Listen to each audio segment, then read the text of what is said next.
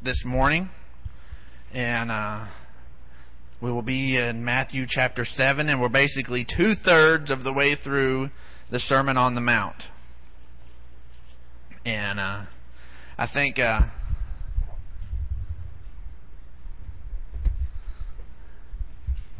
in light of a lot of what's happening in the world today, this is just such a timely passage. There have obviously been far more dire times economically than what we're seeing right now, but there's all sorts of talk of economic pain and suffering and all this stuff on the news every time you look at it. And if you're not careful, then this spirit of concern or worry can get on you. And we're looking today at what Jesus had to say there on the Sermon on the Mount about worrying. And we're going to be cruising through Matthew chapter 6, verses 24 through 35. Let's go ahead and read it.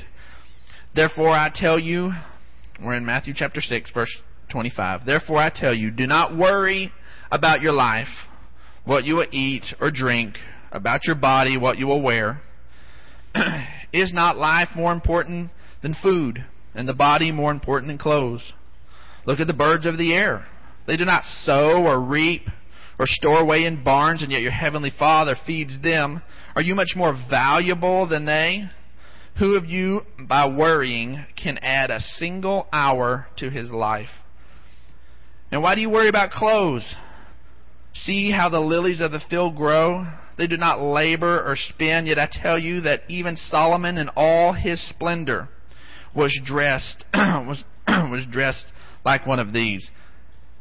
If that is how God clothes the grass of the field, which is here today, and tomorrow is thrown into the fire, will he not much more clothe you, O you of little faith?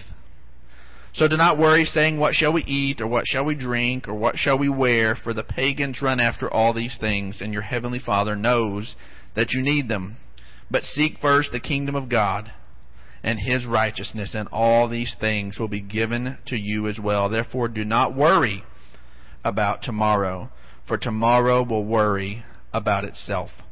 Each day has enough trouble of its own. Well, we're going to be looking today about not worrying, how to deal with worry, because most of us don't enjoy worry. Most of us don't purpose to worry. Most of us don't get up and say, okay, I'm going to make my list, and what am I going to worry about today? I need a worry list. And most of us don't do that. Worrying's not any fun. It's not something we purpose to do. It's not something we want to do. But it's something we end up doing. And we have to make sure that we readjust.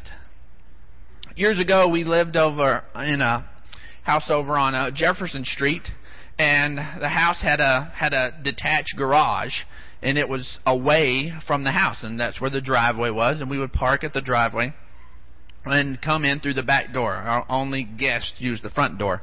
We used the back door because that was where we parked. As we would do that, that part of the backyard, it was secluded, had a big tree that was hanging over the edge of it, and it was really dark, and we didn't have one of those. I should have put in one of those little motion lights or something, but it's just really dark. So one particular night, it was very dark, and the kids didn't like walking in because they had to go through the gate and into the backyard and stand there at the door waiting on us. Well, Weston was about 3 years old at the time, and he comes up to the gate, and I'm getting stuff out of the Suburban and getting stuff ready to go, and he comes up and he opens that gate and he looks into that dark backyard, and he backs up and says, "Daddy, I'm not going in there. I'm scared." And I was like, "Weston, that's your backyard. You play in that backyard all the time." He says, "It's dark, Daddy. I'm scared." And I said, "Weston, no, this is no problem. There's no reason for you to be scared. I'm standing right here. The back door is right there. You've been here tons of times." And so you see him just steel his resolve and just get himself up. And he walks up and he opens that gate and looks into that backyard. And I hear him saying, "I'm not scared. I'm not scared." And he just kept going, and everything within him was telling him he was scared. But he had taken Daddy's word for it that everything was all right, and he was telling himself, he didn't care what his emotions were doing, he was telling himself that he wasn't Garrett. And so many times we're going to have to do that. We're going to have to take Daddy's word for it. Worry, anxiety, all of these things are going to try to set in. And when they well up, a lot of times we don't have a lot of control over that. We don't have a lot of control over when it begins to attack and come up. Well, we do have a control of what we are going to consider as truth and what we are going to hang truth and begin to say, okay, this is what we're going to hang our lives on. And so with that, worry, being scared, being anxious, we're going to see what Jesus has to say about that. First off, we find out that we're not supposed to worry. And in that, he immediately says, I tell you, do not worry about your life, what you will eat or what you will drink. Is not life more important than food, and the body more important than clothes? The first things you have to do to not worry about your life is to define life. What is life? Because how you define it is going to determine what you think is worth getting all worked up about. See, for a long time there were, and you still see them every once in a while, these T-shirts about football is life, or life is football, everything else is just details, or life is fishing and everything else is just details, or for my wife, life is shopping and everything else is just details. Well, the thing is what you define life as is going to determine what is going to shake your world ultimately when things get messed up. And we have to make sure that we define life like Paul did in Philippians 1:21. It says, for me to live is Christ, and to die is gain. 1 Timothy 6, verses 17 through 19 says, command those who are rich in this present world not to be arrogant, nor to put their hope in wealth, which is so uncertain, but to put their hope in God, who richly provides us with everything for our enjoyment. Now, let's make sure we understand this part before we keep on reading. God who richly provides us with everything for our enjoyment. God wants us provided for, and He wants us to enjoy those things. There's nothing wrong. That's of God. It is a blessing. God wants us provided for and wants us to enjoy it. So it says, now command them. This is the people who are rich. Now, I hate to break this to you, and we'll get into this in a later series. But guess what? We're rich. We live in the United States, and it says rich in this world. Almost all of us are in the top 10% of wage earners in the world. Most of us are in the top 4%. And there's a number of us in this room in the top 1%. We're rich. We are very rich. We have food on our backs. We have... There you go. We are so blessed that we can wear waffles and stuff. Thank you. We have and clothes in our stomach. That just doesn't sound near as good. We're blessed. Most of us do have enough clothes left over that if we needed to eat them, we could. Still have something to wear. But we're blessed. Even though we may go to the closet and say we have nothing to wear, we know that's not quite the case. We may have nothing we feel like wearing. Maybe we have nothing we haven't worn in a while. But we are very blessed. So when it's talking about the rich, we may not feel rich, but in this world all of us are rich. It says, command them, those who are rich, command them to do good and to be rich in good deeds and to be generous and willing to share. In this way they will lay up treasure for themselves as a firm foundation for the coming age. We talked about laying up treasure last week. So that they may take hold of the life that is truly life. See, the thing is we have to make sure that He's commanding the rich to make sure they don't get their eyes on the wrong things, so that we don't miss the life that is truly life.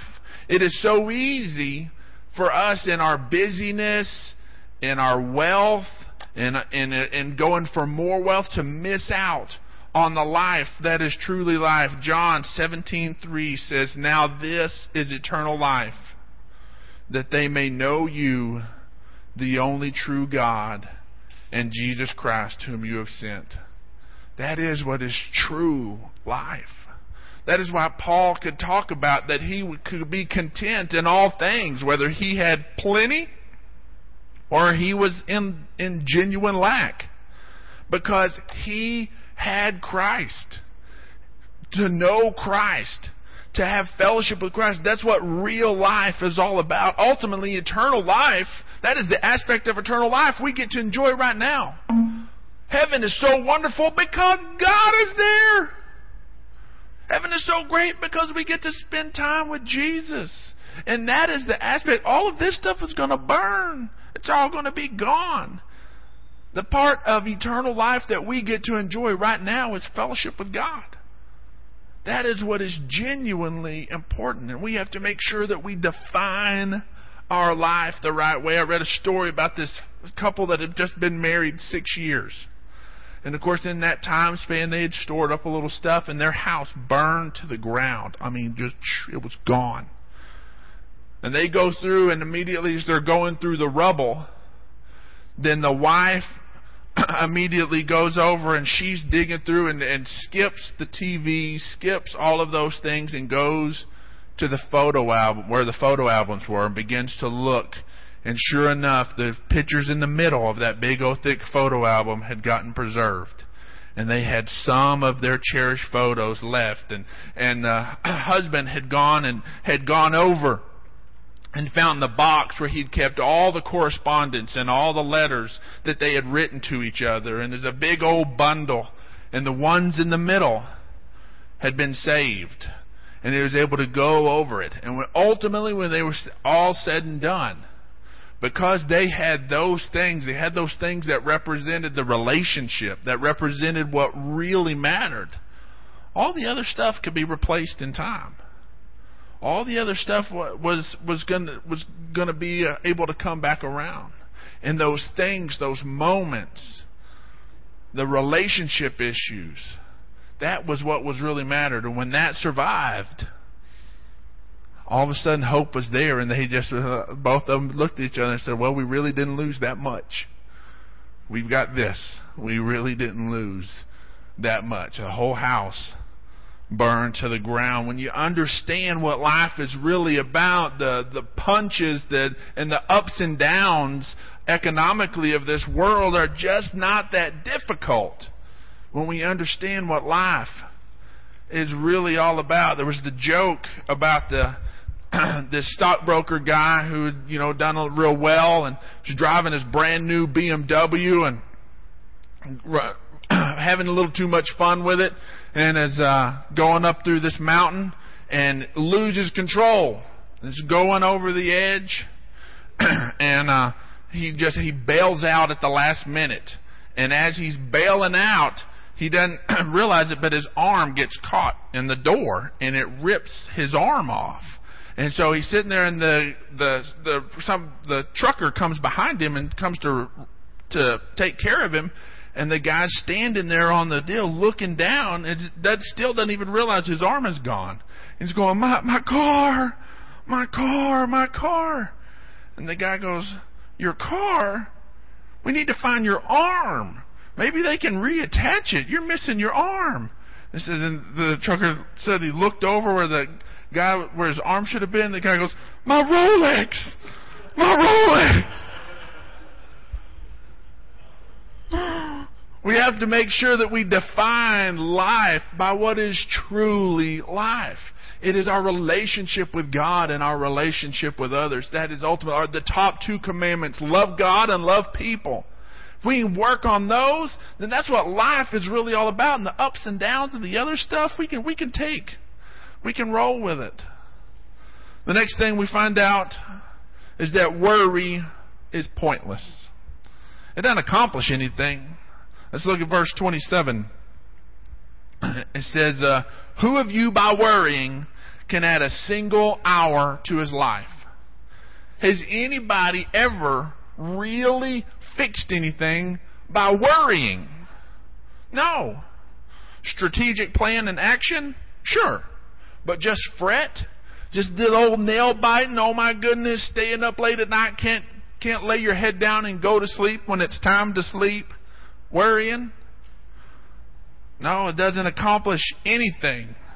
Ecclesiastes 2:22 through 25 says, "What does a man get for the toil and anxious striving which he labors under the sun? All his days his work is pain and grief. Even at his night his mind doesn't rest. This too is meaningless. It's pointless. A man can do nothing better than to eat and drink." Now see, we were talking about what shall we eat and what shall we drink. All that, being concerned about all that.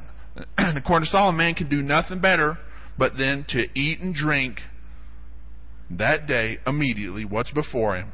To eat and drink and find satisfaction in his work.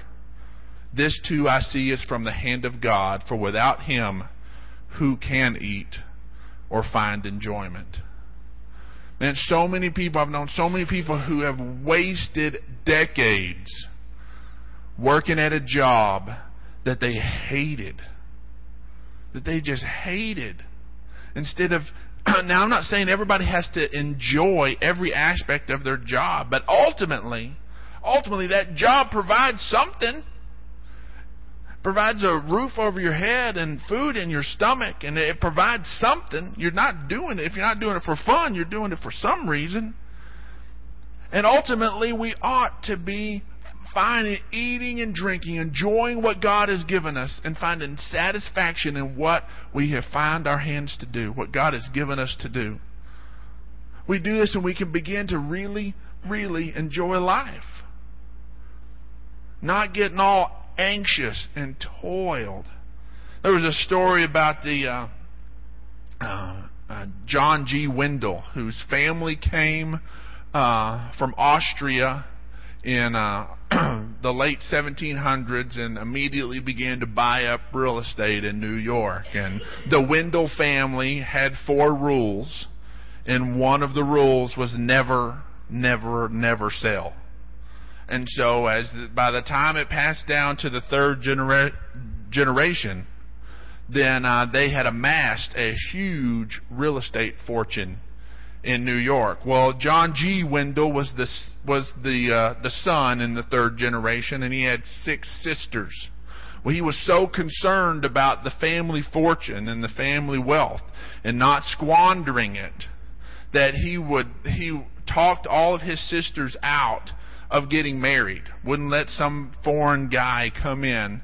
So they all lived in one house that they didn't add any electricity to, they didn't add anything to. And finally, when the last sister died in 1931, she had a personal fortune of $100 million, which in today's dollars in 1931 was about $1.3 billion.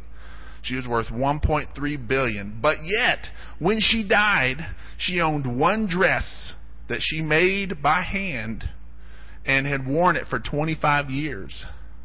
They lived like paupers.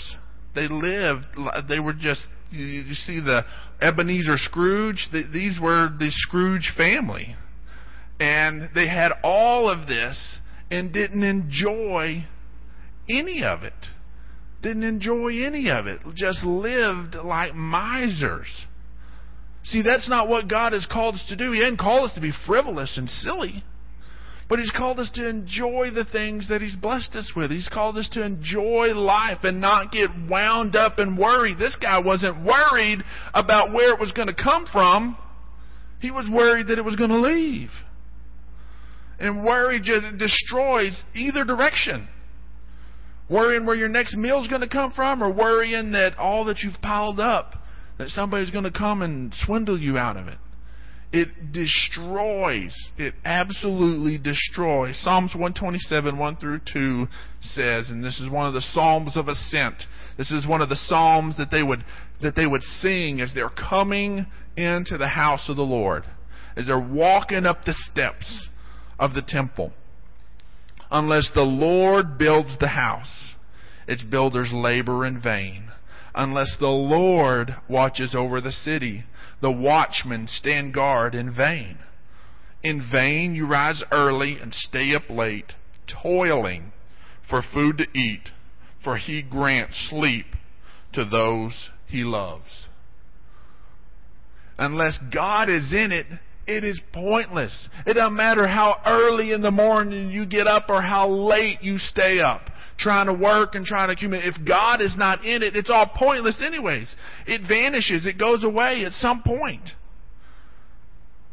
So that ultimately what we have to do is that we find our satisfaction in God. Proverbs 12:25 says, an anxious heart weighs a man down, but a kind word cheers him up. We've all been there before where that's just something is worrying us, and we can't even enjoy the things we normally enjoy. There was a time this fall that I got the privilege of getting to go to eat with some of my favorite people. We were all sitting around Olive Garden, and I had an anxious heart. And I was there with people, we were having a good time and all that, and I could not really enjoy it because I had an anxious heart. I was worried. I was concerned. And there was an environment that I love, with people that I love, eating food that I really like, and didn't get to enjoy any of it. Why? Not because of anything external, but because of me. Because I was anxious. It weighs us down. It's not worth it. It pulls away from us what Christ has given us. We cannot let worry come in and rob us. And to do that, we have to understand our value to God. You have to understand your value to God. Ultimately, if you believe there's a God and that He is a rewarder of those who diligently seek Him, which we talked about last week, then to get in fret is to ultimately be concerned about your own value to God. Because see, the thing is we in this world we place people on different rungs, and different people have different values. Back when, my goodness, we still had the Mustang, and so that was Brooker's was maybe a baby, and anyways, but when I was in the 4th grade, I was rude to one of my little female classmates, and she rightly whirled around and busted me in the face with a metal lunchbox, and I deserved it. And anyways, and when she did it broke this tooth. Half of this tooth is fake. And anyways, we just I'd had it replaced when I was in the 4th grade, and I was here married, so it was a temporary deal, and it needed to be dealt with, and I'd just not dealt with it. So I was married. It had been a long time. The temporary thing needed to be dealt with. Well, I was doing some work and doing some stuff. In fact, we were headed on a trip. And I was eating one of those Astro Pops. You ever seen one of those Astro Pops? The little pointy, has the different colors, and they get real sticky. I mean, they're like ridiculously sticky. And anyways, I ended up sticking it in my teeth. And when I stuck it in my teeth, knew it was sticky, and so I was trying to hold it real delicately. But just somehow my teeth just slowly sunk in to that. And so I'm sitting there, and I popped it off the bottom teeth, and then it was just stuck on the top. Now, I could have just left it there. It was just stuck. So I grabbed it, and I went, "Pah!" And when I did, that fake tooth came off and was stuck in my Astropop. And so I'm sitting there looking at that, and in my mind, I'm like, this is going to be this huge amount of money to get this fixed, and I'm just freaking out. And I've only got half a tooth in front. Well, I was the youth pastor and janitor. I was both at the time. And everybody had always treated me like I was the youth pastor, not like I was a janitor. And but anyways, I was amazed because I went for about 2 months before I got this tooth fixed. Was it longer than that? It was a while. Okay. Well, my wife, I guess she didn't let me go toothless very long. It was long enough because I'd never had anything physically change on me to where people begin to just judge you different. And so, and as I would just go through life and just go to the store or dealing with different things, I was in college, then because I was missing part of my tooth, then people started treating me like I was less intelligent. And it was amazing that they were treating me like my IQ had cut in half. And I'm like, I'd never been treated like that in my life. I was an honor student, you know. Like, what's up with this? And then I began to realize that it was my tooth. Even people at the church should have known better. All of a sudden, they saw me more as the janitor than they saw me as the youth pastor. And it's amazing because man looks on the outside, according to 1 Samuel. Man looks on the outside, but God looks on the inside. And we understand this. And so there's this value ranking that happens in just the world that we live in. And that these people, you know, they're valued here and these other people are valued here and all of this different stuff. And we know God doesn't do that. God looks on the inside. So His valuing system is different than ours. He doesn't care what my hair looks like or if I wear name brand clothes or what my address is. He looks on the inside. He must be caring about, you know, how I reacted and what I did this and all that. And then you create this internal value system and think that God is somehow mad at you or valuing you lower and not ready to step in and provide your needs. We have to understand that God values all of us.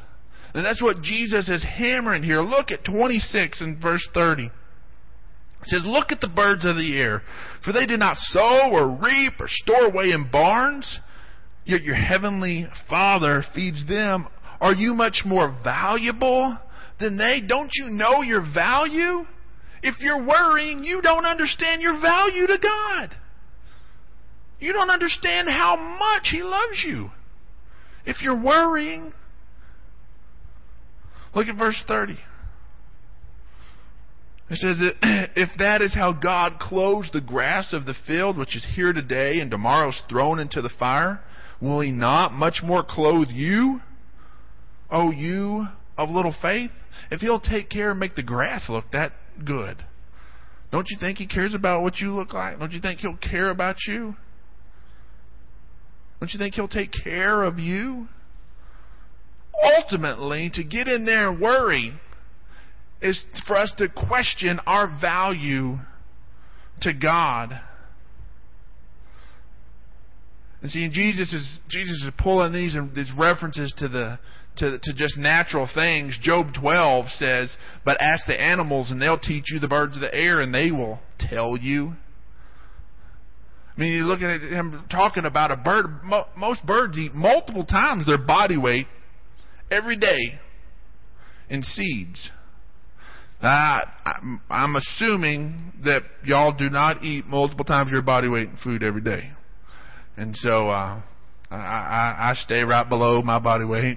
I just don't consume quite that much. But God is such an abundant supplier that here He provides these plants that produce enough seed to not only feed all of these birds multiple times their body weight every day, but have enough seeds that get left on the ground to sprout and replace the existing plants.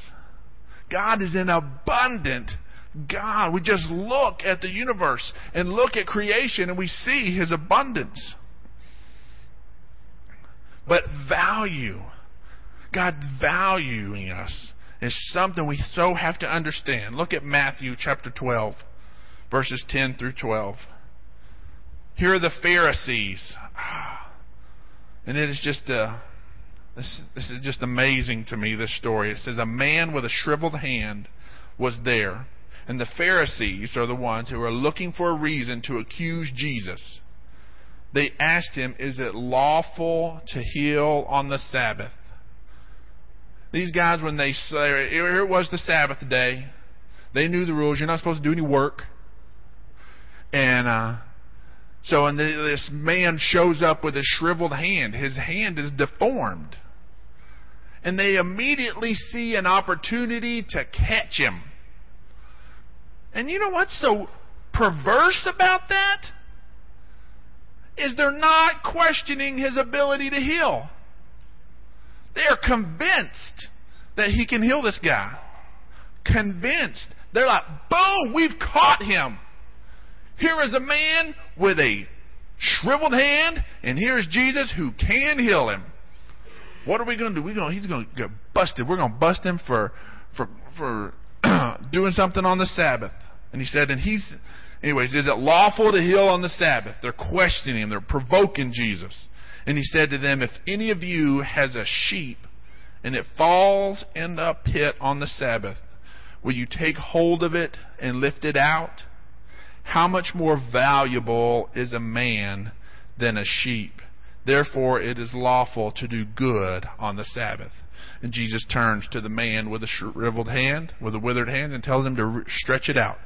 The man stretches it out, and he was completely healed. And it just ticks the Pharisees off, and they're so mad. But they did not question Jesus' power to heal. They ultimately were questioning the man's value. Was the religiously keeping that day more valuable than this man who needed divine healing? And Jesus reminded, it's about people. It's about people. I value man. You'll violate it. You'll violate it yourself to pull your own sheep out of a ditch. And yet you think that a man shouldn't get what he needs on the Sabbath. Too many times our own worry is based not in our belief if God can. So many times we do. We know, you say, can God provide? Yep. And you're fully convinced. But then the next question brings it home. Do you believe God will provide for you? Oh yeah, God's a provider. God can do anything. God's a miracle working God. Then the next one brings it home. Okay. Do you think God will do it for you?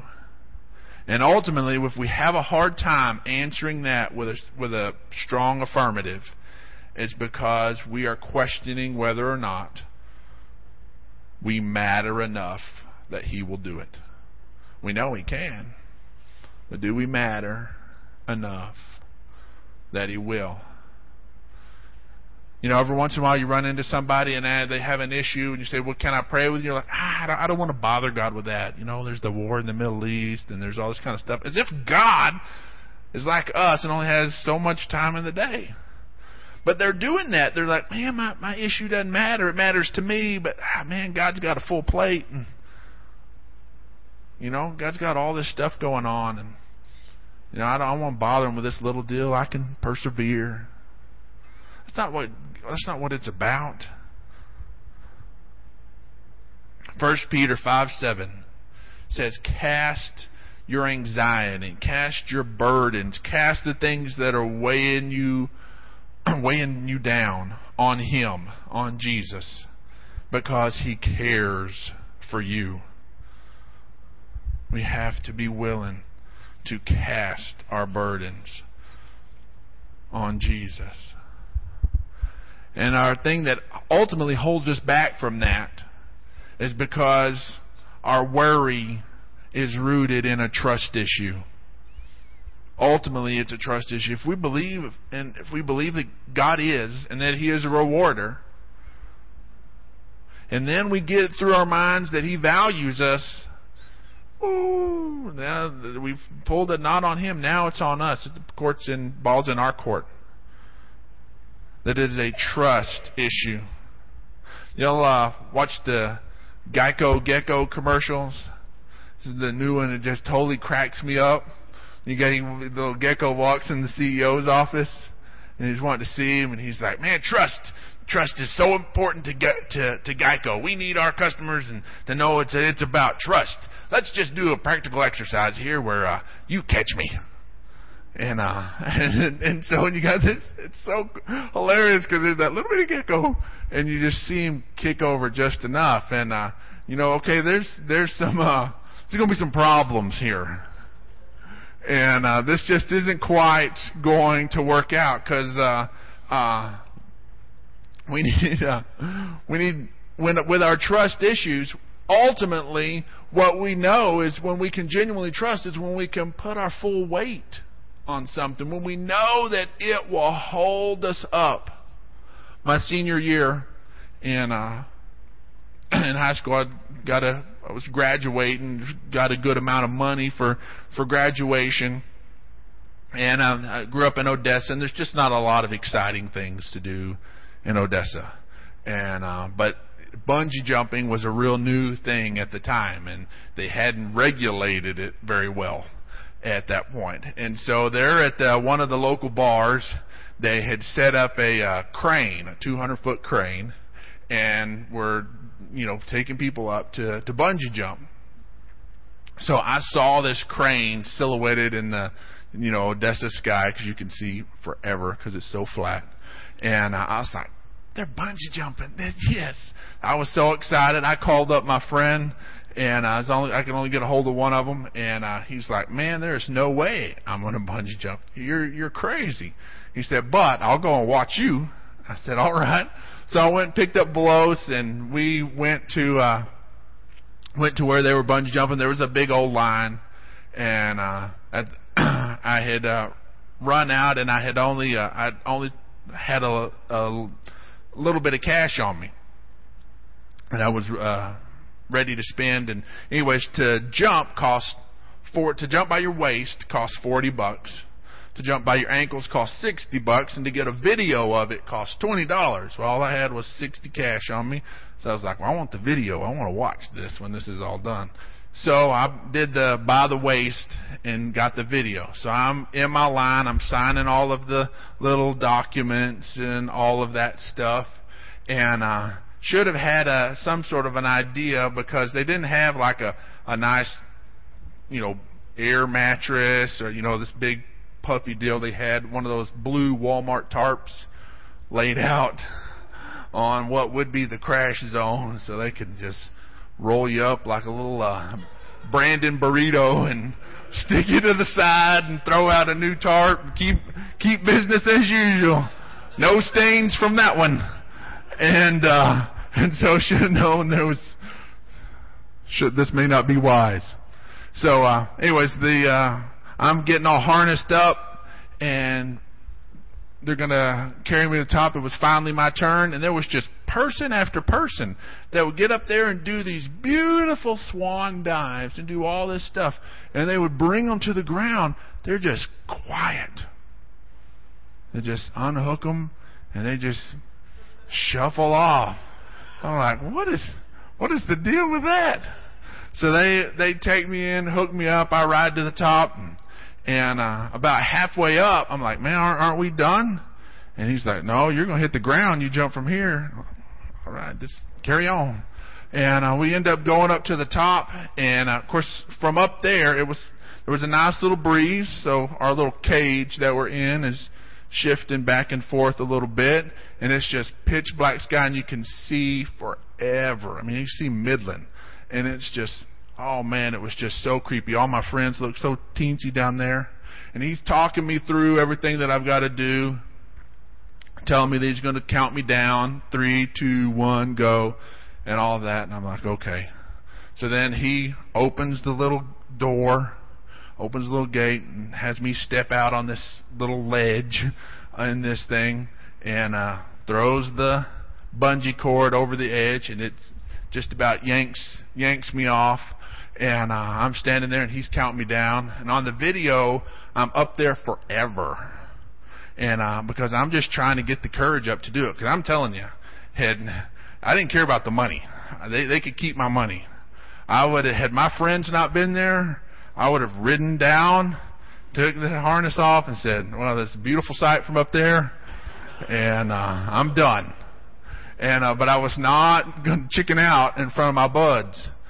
And I got up there, and they counted me guy finally gets me out there, counts me down.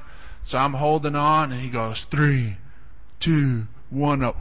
And I pulled in. And I was like, I can't do it.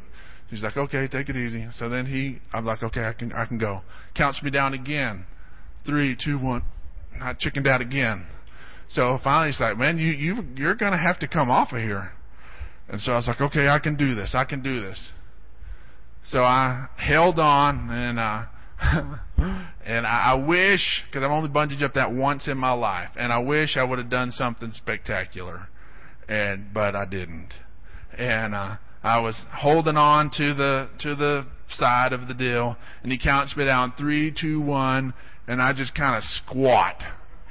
And I just go down till finally the weight of my rear end and the cord hanging off of me is just too much, and I kind of let go, and I look like some little dead bird falling out of a nest, and I just all curled up, and I'm coming down, and I did not move a muscle. I did not breathe. I come down, and I'm just falling like this. And man, when I felt that thing catch and throw me back up, woo! You saw on the video, I'm just running in air. I'm screaming. I was not living for God, and I was cussing, and I was going like crazy. And man, it was just incredibly thrilling whenever, and I did not enjoy a minute of it until I knew it would hold. And as soon as it held me, I was like, I'm doing this again. I've got to go back and I've got to go get some more money. And I walked in, I stayed amped on adrenaline for hours. I walked in showing my mom the video, and so we're putting it in, and she hadn't been there. They had just left right before I jumped. They'd been spectating. And my mom gets all freaked out. She puts it in, oh man! I'm like, Mom, I'm right here. Guess what? It works. It all works. And it was incredible when it caught. And so, and the thing is that ultimately I did put my trust in it while I was doing the whole time when I was doing my dead bird thing. It wasn't pretty, it wasn't glorious, but I let go and I trusted, and I put my full weight on the end of that bungee cord. So many times it's beautiful to see the life of faith where somebody can just step off and it just looks glorious and wonderful, and they're just living for God, and they're just being able to trust Him, and it looks like there's not a concern in the world. We all want to do it that way. But sometimes we just have to go ahead and be willing to let go and put our full weight. And maybe it's not so pretty. And maybe it's not glamorous looking. And maybe you feel like you're just this little dead bird falling. Oh, Lord, I'm trusting you. And I'm taking everything that I can to trust me. That's why in the Word it says, Lord, I believe, help my unbelief. We believe as far as we can, and we place our full trust on Him. And ultimately what helps us get rid of worry is placing our full trust in Him and being willing to let go and say, God, this is in your hands. I know your word will hold me. I know your promises are sure. I know in Jesus every promise is yes and amen. That is when we place our full weight, our full trust in Christ. Philippians 4:6-8 says, do not be anxious about anything, but in everything, by prayer and petition, with thanksgiving, present your requests to God. And the peace of God, which transcends all understanding, will guard your hearts and your minds in Christ Jesus. The peace of God, which transcends all understanding. It didn't say the peace of God which will bring you understanding. Because so many times we want to see how it's all going to work before we trust God. I'll be at peace when I see how it's all going to play out. That'll make me be at peace. No, whenever we've put our requests before God, we know they're in the right hands. We're really placing it in Him. Then the peace of God, which transcends understanding. We may not understand every little piece of the puzzle. We may not understand how God is going to make this happen. But we know that He is sure and that He is going, we can put our whole weight on Him. And then maybe we don't understand all the pieces, but His peace transcends that. It goes beyond that.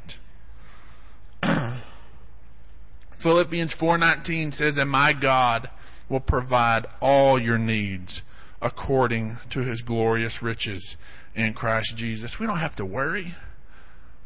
Our God will provide all our needs. We just have to trust in Him. We have to do what is required of us, what He's required of us. We have to be willing to do the work that's set before us, to eat and drink and enjoy the life He's given us, and trust Him with the rest. This isn't a lazy life. This isn't a life of sitting back and doing nothing and twiddling our thumbs and saying, "God, make it happen." No, we're responsible. We have our issues in this. But it is not to worry. We're not to be anxious. And we do this by keeping first things first. We make sure that we keep our focus on the right things. While we were on our big journey, we made it into Tennessee, and we crossed the Mississippi River at Memphis. And coming into Memphis, we crossed, and it's, of course, real industrial through there, and it's not the prettiest Mississippi crossing on the face of the planet, but we go through there, and we're there with the mighty Miss, and I'm reminded of a story of these two paddle boats, two river boats that were carrying cargo, and both of them had left Memphis about the same time. And as they're both cruising up the Mississippi, and they're going up the Mississippi, and one part of the crew starts heckling the other crew and yelling across, talking about how much faster their boat is than the other boat. And it didn't take long, and a race ensues. They're chunking more coal in, they're cranking it up, and a race is going. Well, they're cruising down the Mississippi, both of them carrying their cargo to New Orleans. They got a long haul to make, and they're cruising down the Mississippi. Well, about halfway through the trip, they had loaded up enough cargo to make it enough coal to make it all the way to New Orleans, but not at a race pace, not at full steam ahead. They didn't have that much coal. It was just at their regular pace. And so as they're going on a race, they ran out of coal. Well, the crew had gotten so pumped into this race, the one had run out of coal and had started falling behind. And one of the crewmen looks over and grabs some of the cargo that they were hauling to New Orleans, that they were paid to haul to New Orleans, and throws it into the furnace. Well, furnace comes alive, paddles get going, they start catching up.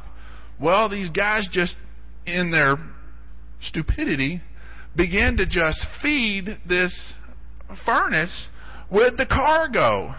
And sure enough, that boat is the one that won to New Orleans. They got to New Orleans first. But when they got there, the bulk of their cargo was burnt. It was gone. Their whole purpose of why they left, the whole purpose of their journey, was to get the cargo to New Orleans. It wasn't to win. They won. Yep, they won, sure enough. But they had forgotten what the reason for the trip was to begin with. They forgot what the reason why they were going. We have to keep first things first. We have to remember why we don't just get saved and get beamed up. Because heaven's better than here. Ultimately God has us for there, so why are we still here? We have to keep first things first. Verse 33 says, "Seek ye first the kingdom and His righteousness, and all these things will be given to you." Therefore, because if we understand keeping first things first, do not worry about tomorrow, for tomorrow will worry about itself, for each day has enough trouble of its own. Henry Ford, creator of the assembly line, believed in specialization of task and specialization of labor. Believed trying to do too many things was just a waste. And he even had a deal that he believed it such to the point that he said that there would be times that he would wake up in the morning and want to do about a dozen things. And he knew that he could not do a dozen things that day well. So he would literally get up and run around his house. He would jog around his house. He said, just burning up that extra energy that wanted to do so much. And he said, and while he was doing it, his mind would clear, and he would figure out what he really needed to devote his day to, what the first thing it was he needed to do. So many times when we hit the floor running, that's why it's important. Spend a little bit of time in the Word, a little bit of time in prayer, a little bit of time seeking God, because you know what? We will be flooded with a cajillion things to do. But ultimately, it's about the kingdom. We can't get distracted from what God has called us to do. Jesus rebukes Martha there in Luke 10. It says, Martha, Martha, the Lord answered, you are worried and upset about many things, but only one thing is needed. Mary has chosen what is better, and it will not be taken away from her. She sat and listened to Jesus teach instead of making her bread and cleaning the house and all of the other things that Martha wanted her to do. See, His kingdom is His rule and His reign. It's His way of doing things. His righteousness is made up of the things that Jesus has made right. We have to seek God's kingdom, His way of doing things, and what Jesus has made right. That's what our day should ensue and be about.